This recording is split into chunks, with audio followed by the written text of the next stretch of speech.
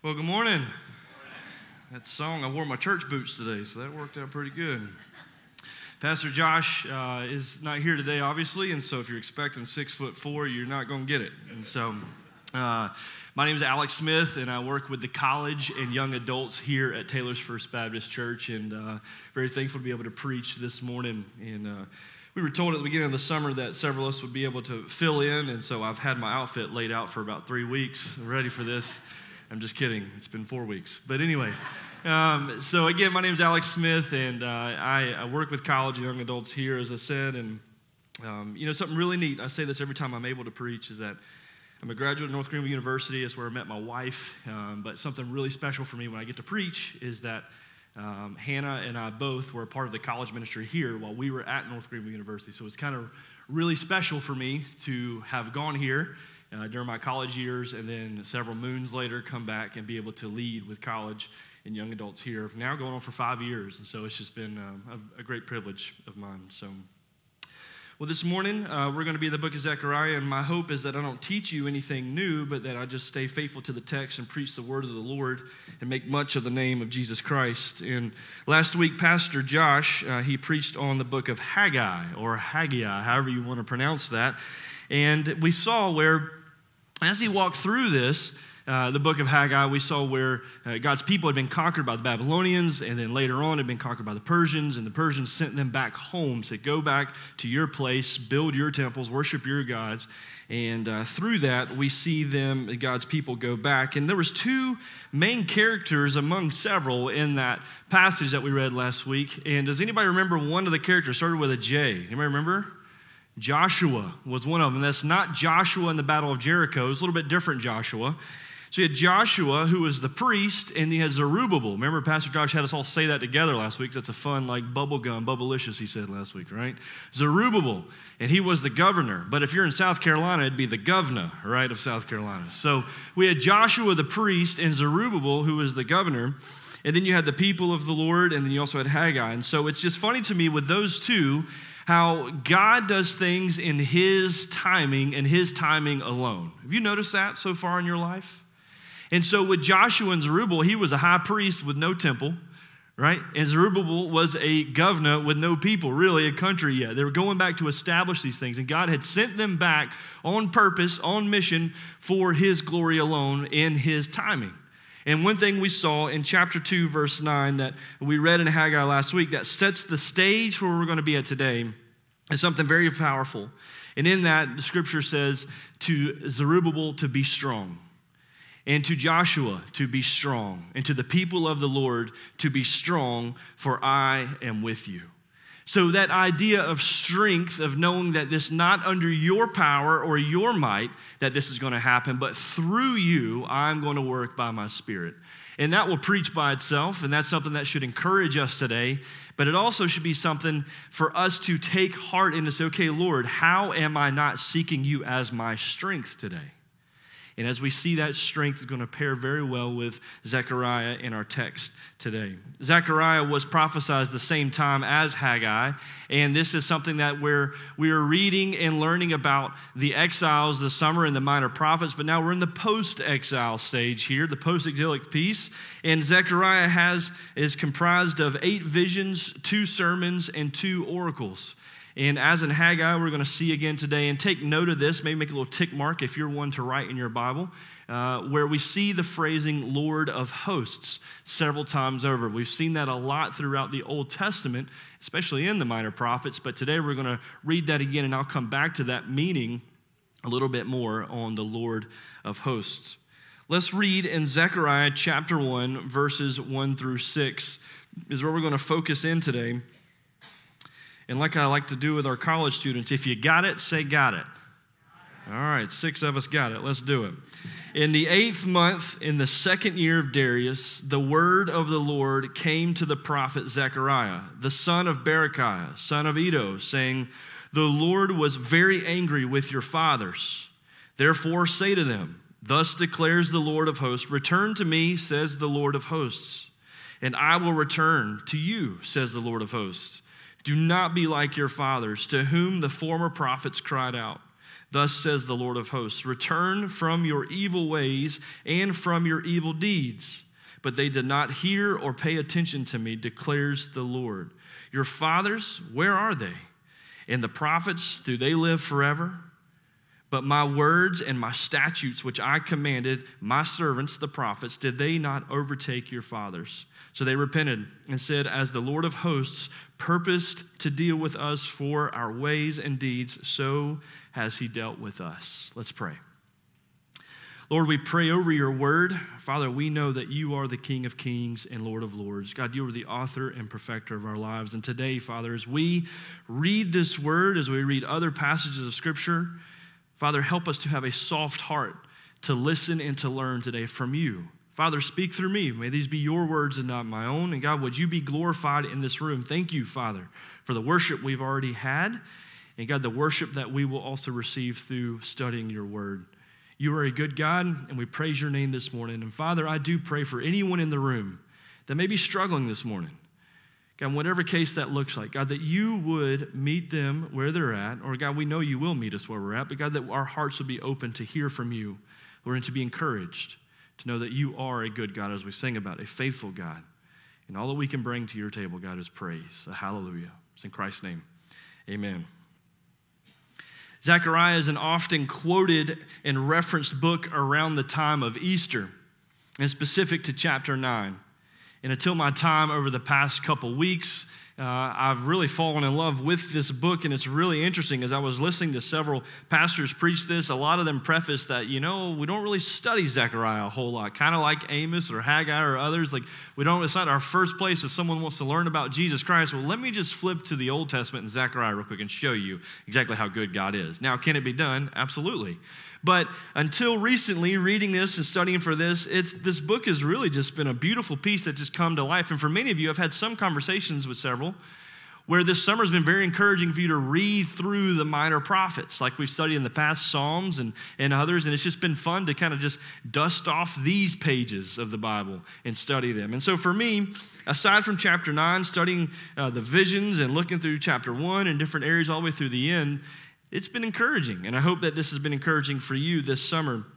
And through that, and what we just read in chapter 1, there's 3 truths that we can pull out of this. And this isn't like my main subject or main piece, but these are just 3 side notes, if you're taking notes this morning, of just 3 little pieces, just in those first 6 verses that I kind of just gathered from this. And these 3 truths, number 1 is God is faithful. Just through reading the lineage here and what we see what God has said, how he's going to finish this up, and how he was faithful in verse 6, that God is faithful, number 1. Number 2, a heart turned from sin toward God receives his favor. As Caroline prayed just a minute ago, we got to see where, Lord, would you posture our hearts this morning? A heart turned from sin and toward God receives his favor. So number 1, God is faithful. These are easy, right? These are something that we know, but do we take them to heart week in and week out? God is faithful. Number 2, a heart turned from sin and toward God receives his favor. And then number 3, this is a big one and very profound, God hates sin. That should go without saying, right? But often it's good for us to be reminded that God is adverse to sin. He doesn't like it. He can't be near it. He can't be with it, but yet he has saved us from it. So God hates sin. So number 1, God is faithful. Number 2, a heart turned from sin and toward God receives his favor. And number 3, God hates sin. Those are just extras. When you go to the buffet line and you just add a little extra mac and cheese on the side, that's just the extra. It's not the sermon, but as I was pulling from that, I was like, those are 3 truths that I think would preach, and so we're going to put them in there, Lord. As we see in verse 1, this is the emphasis of where I want to dive into to begin with, the lineage. Now, oftentimes when we read in the Old Testament, we have a lineage here that starts out a book, and this one is no different. We read just in verse 1, it says what? In the 8th month, in the 2nd year of Darius, the word of the Lord came to the prophet Zechariah, the son of Berechiah, son of Iddo. Okay, great. So we got dad and grandpa and son, great and grandson here. Is there any emphasis here? Well, I can tell you, oftentimes I would read through Scripture and I wouldn't take time just to, okay, well, what do those names even mean? I don't know about you, but I just named our children. I got to name all 4 of ours, and I liked the names that they were, but Hannah wanted to make sure that they had meaning to their name. I was like, well, why? I mean, it's just kids, like I just want to name them what I want to name them, right? And so anyway, luckily, all the names that I chose had great meanings, and I cannot tell you what each one of them means, if I'm being honest, but Hannah would be happy to. I can tell you their names, but I can't tell you what they mean. Let me clear that up, make sure that's okay. What we have here is Zechariah, Berechiah, and Iddo. And so something I just want to focus in on as I was reading through this and studying this, it's really neat. And some of you may know this, some of you may not. When you see IAH at the end of a name, that is referring to the Lord. So if you're taking notes, jot that down. I actually have it written in my Bible, IAH equals the Lord. So when you see this at the end of a name, there's going to be the Lord's presence or the Lord associated with this name. So Zechariah means the Lord remembers. I also wrote these three at the top in the heading. I don't know if you can see this in Zechariah. I just love this because it's a great reminder. The Lord remembers. That's his name. That's what his name means, Zechariah. The Lord remembers. What about Dad? Well, Berechiah, the Lord blesses. The Lord remembers. The Lord blesses. And what's Grandpa's name? Iddo. In time is what it means. Now check this out.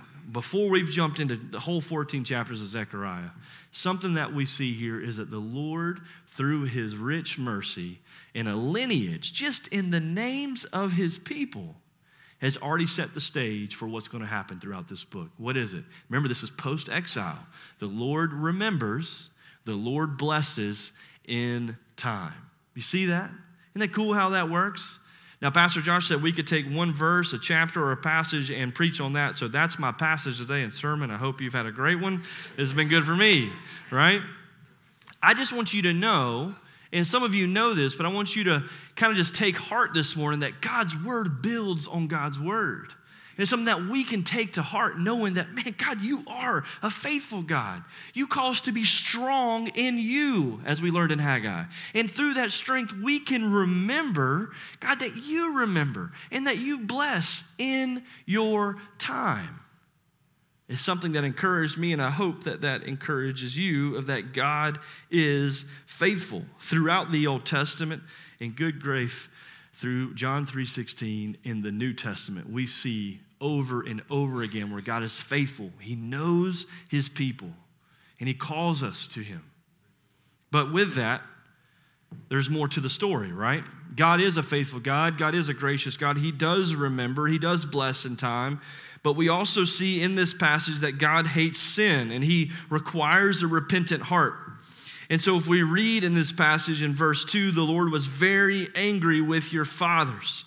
This is a point of unrepentance on these people. Now we know today that we are born into sin just as the people back long ago are born into sin. And we must have a repentant heart. The Lord is very careful to tell Zechariah, to tell the people to not be like their ancestors. I don't know what your father figure is like in this room, but for many of us, we want to be like our dads growing up, right? We want to model what he modeled. Sure, maybe it's not everything that he did, but there's pieces of our fathers that we want to model. And here, Zechariah is saying, don't be like your fathers. Don't be like your ancestors. Why not? Because they had an unrepentant heart, a heart that was bent towards sin. Now, as we read that, as we think about that, it's tough for us to realize, man, I can't imagine not doing that like Dad or whatever. Sure, we get the idea we can be like Dad in some ways, but how are you being like your heavenly Father and posturing your heart towards him? Kindness, through love, through being faithful in different areas that we read in Scripture that we're to be like Christ. Here Zechariah is telling them, don't be like your ancestors. They had unrepentant hearts. And we know that we are born into sin, and salvation is nothing we can fake or purchase. We saw that in Pastor Josh's preaching earlier this year in Acts. Simon the sorcerer, right? He was walking in Acts 3 with the disciples. He saw they had something he didn't, but he was close to it. Walked with them for a while, and ultimately in Acts chapter 3, Peter calls him out and tells him that he has to repent from his wickedness because he's trying to be like them without having the holy fire that is within them. And then also, that's Acts chapter 8. Acts chapter 3, we see Peter preaching again, repent therefore and turn back that your sin may be blotted out. This is not just a New Testament process here. This is an age-old piece where God hates sin, but he offers a way out. And throughout the Old Testament, through the minor prophets, we see God calling his people back. Stop, turn from your ways, come back home. You are a part of the family. We can make this right. And it's not that we make it right, he makes it right. And through the New Testament, we see this again. Repent of your sins.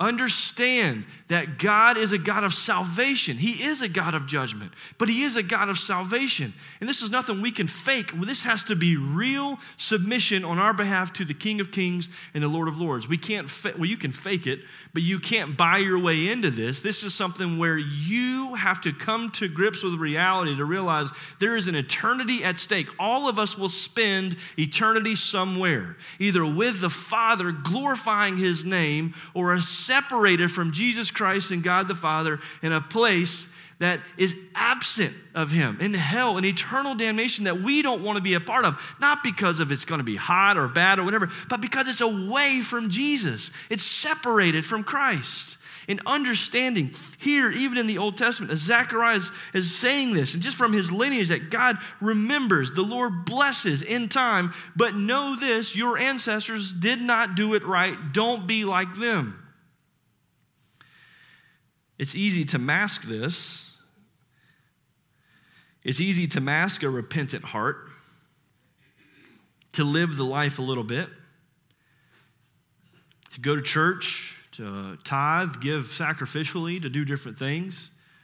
But at what point does it become real in your life? To be a real difference in your life. It's easy to drift in the wrong direction. And as we look in our lives and take account on what God has done in our lives, how has God been faithful in our life, but also how have we been unfaithful in different ways? It's easy for us to drift in ways that we don't want to go, to flirt with sin, if you will. And we see that throughout the Old Testament, how the people of Israel, the God's people, flirted with sin and ended up being consumed in sin. And being from the South, as someone who likes to drive through mud holes and mud puddles and everything else, you know muddy water never shows the depth of the puddle. And so as you drive into that, as you walk into that, kids splash into that and play into that, you never know really how deep it's going to be. I think it's just a little pothole, but it could be a deep one. Have you seen the ones that swallow cars whole and doesn't even look like it, right? Looks shallow. You can go scuba diving in that bad boy, right? Listen, sin is the same way. When we flirt with sin, we never know how far it's going to take us. I could throw some cliche quote in there, but I'm not going to. We understand that God's word is sovereign and he calls us to repentance in our daily lives, just as it did in the Old Testament. But we have this knowing that God, the Lord, remembers and he will bless in time. But it requires a repentant heart with that.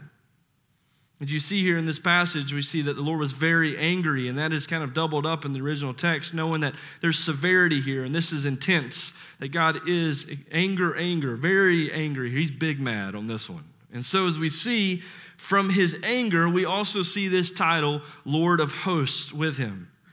Take note of this. The Lord of Hosts means something special. It emphasizes God's sovereignty, his power and authority over all creation, including the angelic hosts and the armies of heaven. It signifies that God is supreme commander over all the angelic forces, and he can mobilize them for his purpose on his time. It conveys the idea that God is the God of majesty, strength, and ability to intervene in the affairs of the world when he sees fit. He is the King of Kings, the Lord of Lords, and the God of angel armies. He is powerful. And this is a piece of compassion that Zechariah is using, God gave him, to use with the people, because what have these people known for 70 some odd years now? Turmoil and heartbreak, war and corruption. And so often in these times, and even today, I guess you could say, those with the biggest armies usually have the biggest victories. That's not always the case. Samson's a different case here, right? But understanding in this passage, in this time, right? Understanding that the military that is big, that is powerful, is often going to overtake in most situations. Just realistically what's going to happen. And so what we see with the Lord here, that he is the God of angel armies. He is the Lord of hosts. He has more to conquer the small things and the large things. So don't fret, don't fear. Understand that this is a comfort passage here, that God is able. He calls us to repentance. He is able to save us from sin. With this repentance, we know, as Pastor Josh says many times, the gospel demands a response, a repentant heart. When we do things God's way, we receive God's result in God's timing. Write that down. When we do things God's way, we receive God's result in God's timing. So, a question for you, in what ways are you trying to do things in your way with your desired result? And what is your timeline? That's something for me that I have to take into account just about every day. I got 4 kids. They wake up at 5 o'clock half the time. I'm like, Lord, my timeline is they'd go back to bed, right? No, it's daddy duty all on time. Let's go. But seriously, in what ways are you trying to do things in business, in relationships, with goals, ideas, dreams that are your ways for your result with your timetable? Can I invite you to invite the Lord in on that conversation? To have a repentant heart, not to not want to do things, to go after things. Sure, the Lord designs us with creativity, with ambition, with drive to do things. He calls us to work in the New Testament. He says, go and be diligent with these things. We are called to do this, to be good stewards of this. But at what point are we trying to do this out of our own gain for our own result in our own timeline instead of inviting the Lord in to lead the way each and every way? That doesn't make it easy. In most cases, in my experience, it makes it more difficult. Having to let go and say, all right, Lord, it's your turn. I'm just going to sit and wait. But no, we don't sit and wait. We are proactive in the waiting, proactive in prayer, proactive with being in biblical community, proactive with seeking God from His Word. The gospel demands a response, a repentant heart. When we do things God's way, we receive God's result in God's timing. I only have about 2 more hours left, and we're going to get through this, okay? So a minute ago, I mentioned that there were 8 visions in Zechariah, and I want to transition here because I do want to do this text justice by at least highlighting some of these visions. So I'm going to buckle up pretty quick, and I'm a fast speaker, and so hope you're ready. I don't have any water, so if I get caught up for just a second, just give me a minute. I'll catch up, and then we'll keep going, okay? So what we see here in the first vision, if you have your Bibles in chapter 1, we have a vision of the horsemen, and I don't know what your titles kind of have in your text, but I'm not going to go in depth with each one of these. We're just going to kind of fly over these, okay? So we can debate these later, but I'm just going to go into them now. Chapter 1, the first vision we see is the vision of the horsemen. This shows God's jealousy for His people. These horsemen report that nations are at rest. And this seems great to us as a reader, but this is an unjust rest. God's mercy is for His people. And in verse 12, we see, O Lord of hosts, how long will you have no mercy on Jerusalem and the cities of Judah against which you have been angry these 70 years? And towards the end of that, we see where God is going to restore. The second vision is of horns and craftsmen. These 4 horns, as scholars believe, are 4 nations that have scattered God's people. These craftsmen have come to smash them as punishment. Man, that sounds awesome, right? The vision number 3, a man with a measuring line. He's measuring Jerusalem. This isn't some 8-figured head or wild-eyed creature. This is just a regular man with a regular measuring line, a plumb line for those carpenters that are out there. Man with the measuring line. The angel tells Zechariah that God will fill. This is a promise again. He remembers and he blesses. God will fill Jerusalem. He will be their protection. His people are the apple of His eye, verse 8 says. In verse 9, it's His protection plan that will save them. What's His protection plan? In verse 9, it says that He will wave His hand, right? And in a day, it's going to be taken care of. Again, God's promise, because how? He is the Lord of hosts. He is in control and He is able. Verse 11, many nations shall join themselves to the Lord, and that day they shall be my people. Can I just tell you, this is encouraging for me because we are in that day to where we are a people that can be joined with the Lord through Jesus Christ. 1 Peter chapter 2, verse 9. We are what? A chosen race. We get to see this be fulfilled today in our time, knowing that we get to be with the Lord today. Vision number 4. This is a powerful one. Vision of Joshua standing before the Lord. Satan is standing with him, accusing Joshua. And Satan's name here is the accuser, right? He's a deceiver and an accuser. Not like somebody you work with maybe, but this is real here, right? Satan is standing with him, accusing and deceiving Joshua to the Lord. Joshua is standing here in this vision with filthy clothes on. And the text here uses some graphic language really just to describe what is on his clothes because it is disgusting. It is filthy. Worse than my 3-year-old toddler who's been playing outside in the chicken pen and everything else all day, right? It's gross. He's standing before a holy God, unholy and unrighteous in what he is wearing. Satan is accusing him and attacking in this way. He's in filthy clothing. But here's the beauty.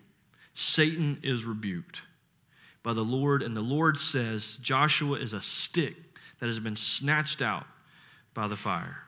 The Lord removes his garments and takes away his iniquity in chapter 3, verse 4, like only the Lord can. Notice Joshua doesn't take anything off. This is the Lord doing this for him on his behalf. What do we have to bring to the table? Nothing but a hallelujah. You see how the gospel is intertwined through the Old Testament. How powerful is that?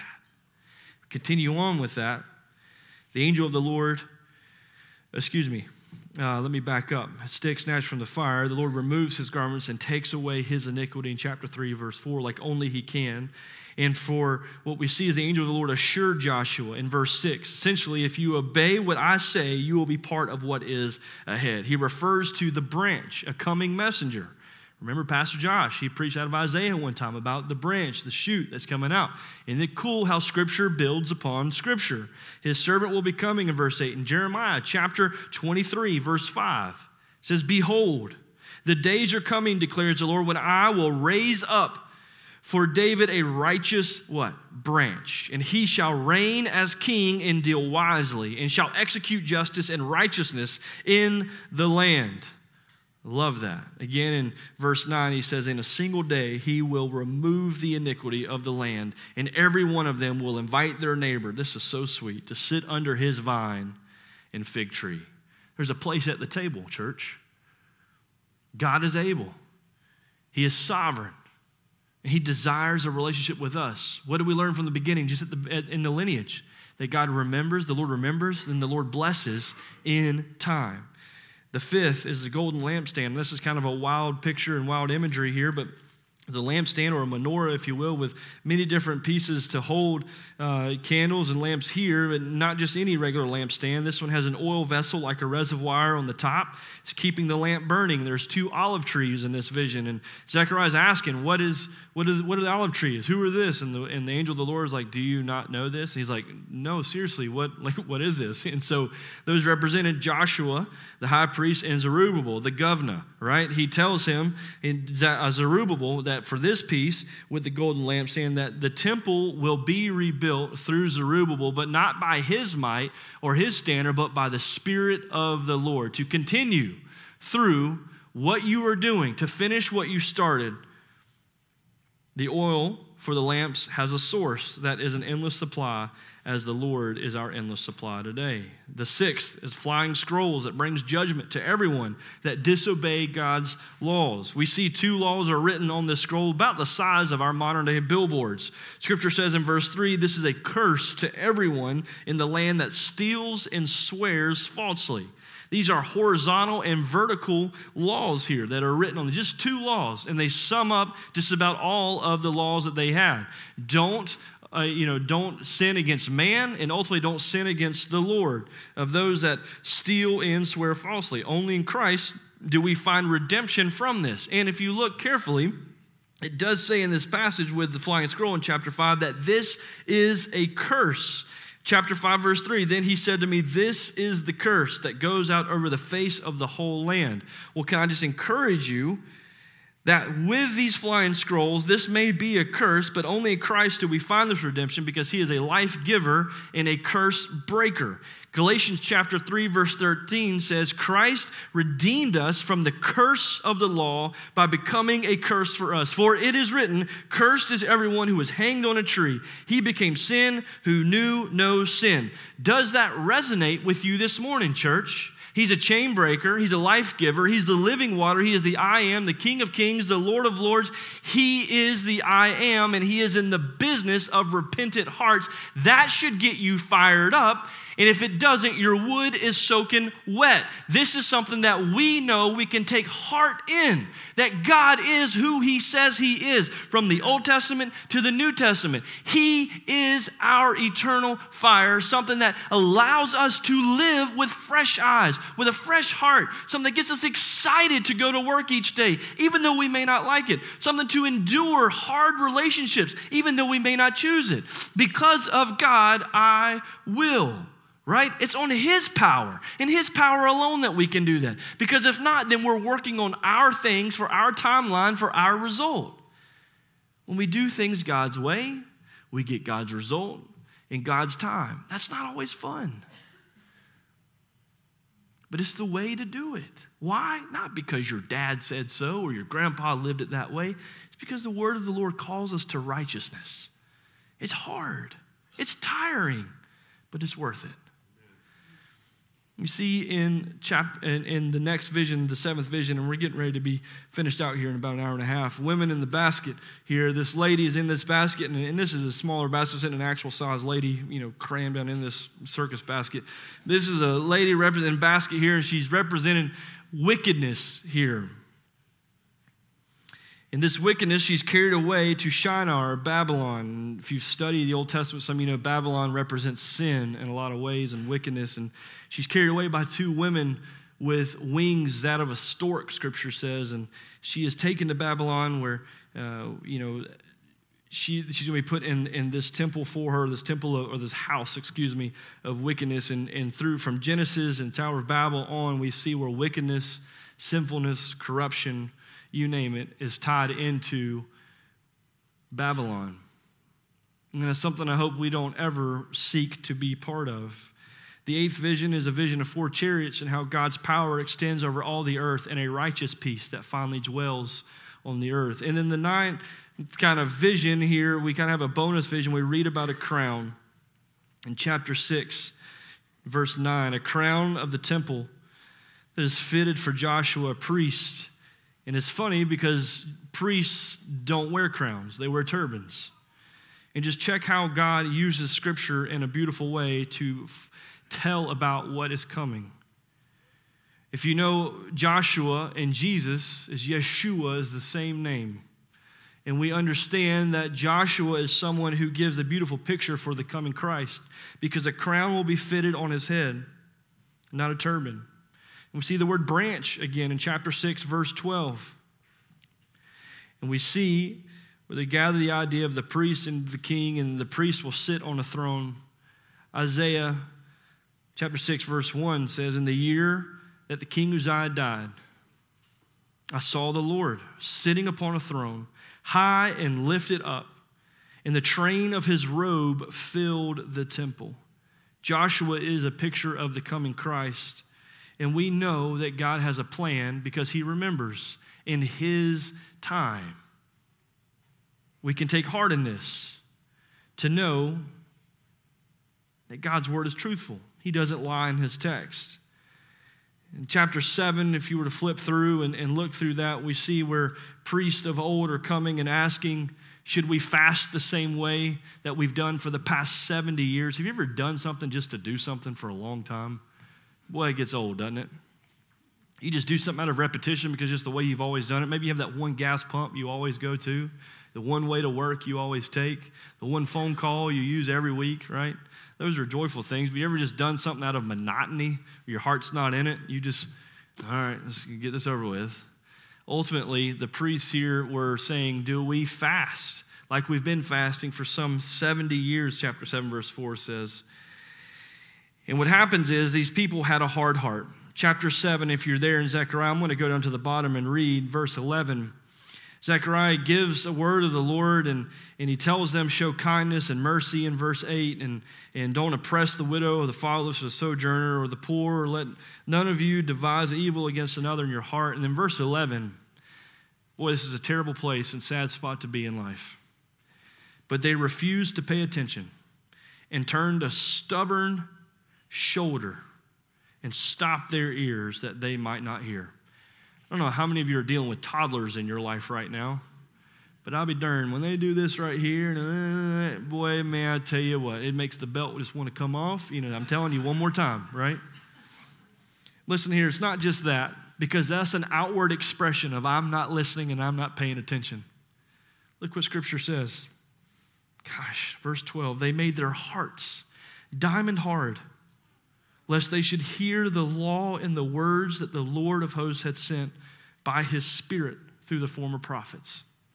I don't know if any of you have ever been in the construction industry, but concrete is often used, and concrete is a tough thing to use in building. And the only thing that we've used when I was using concrete a lot several years ago and rebuilding some stuff was a diamond-tipped saw blade that would cut concrete. And you make these lines and do what you need to do, then you backfill and cover it back up and keep going. You use that blade over and over again until it's finally dull. But as I was reading this and thinking through this, and as I was preaching to the pews last night in the chapel, come here to practice, I was just thinking of, God, how can your heart get that hard? That is tougher than concrete. Diamond hard Scripture, something that's formed in the innermost parts of the earth, that is prized for its hardness. The beautiful picture we see, though, remember, the Lord remembers, and the Lord blesses in time. As this plays out in chapter 7, a beautiful story of redemption in chapter 8. We start seeing where God is blessing, and in chapter 8, verse 8, great restoration to God's people. It says in chapter 8, verse 8, I will bring them to dwell in the midst of Jerusalem, and I love this. They shall be my people, and I will be their God. Love this. In faithfulness and in righteousness. Church, I don't know where your heart is postured this morning. I don't know if you're mad at God or mad with God. I don't know if you're celebrating with God or celebrating at God. I don't even know how that works.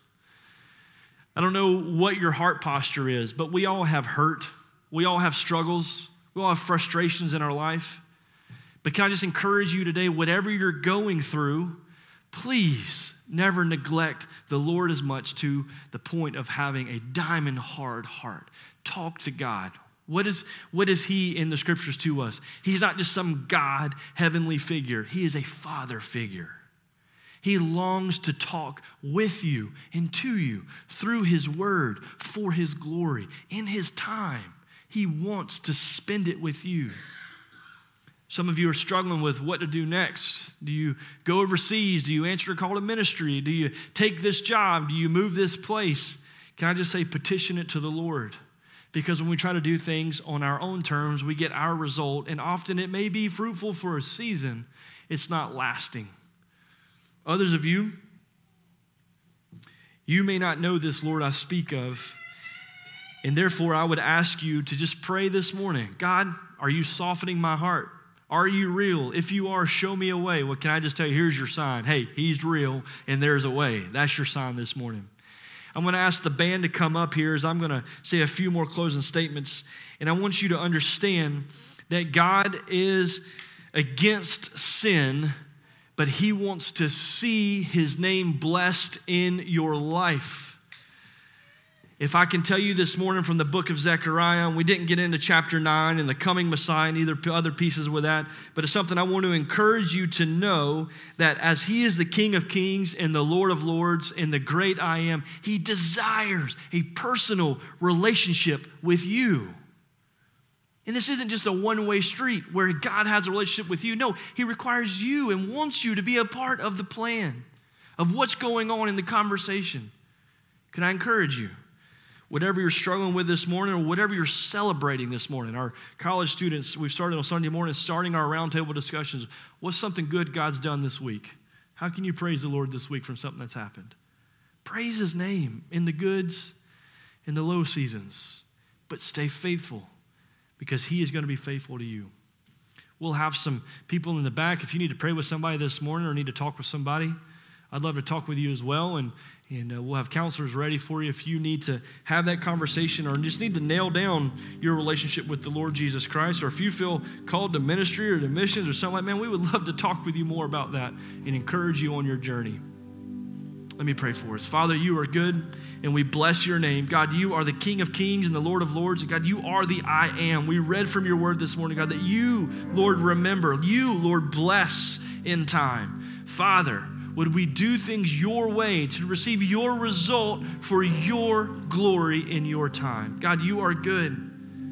Even though it's hard for us to see that sometimes, we know that distance is only perceived by us. You may feel far away, but God, you are close and you are ready. God, to your name be the glory.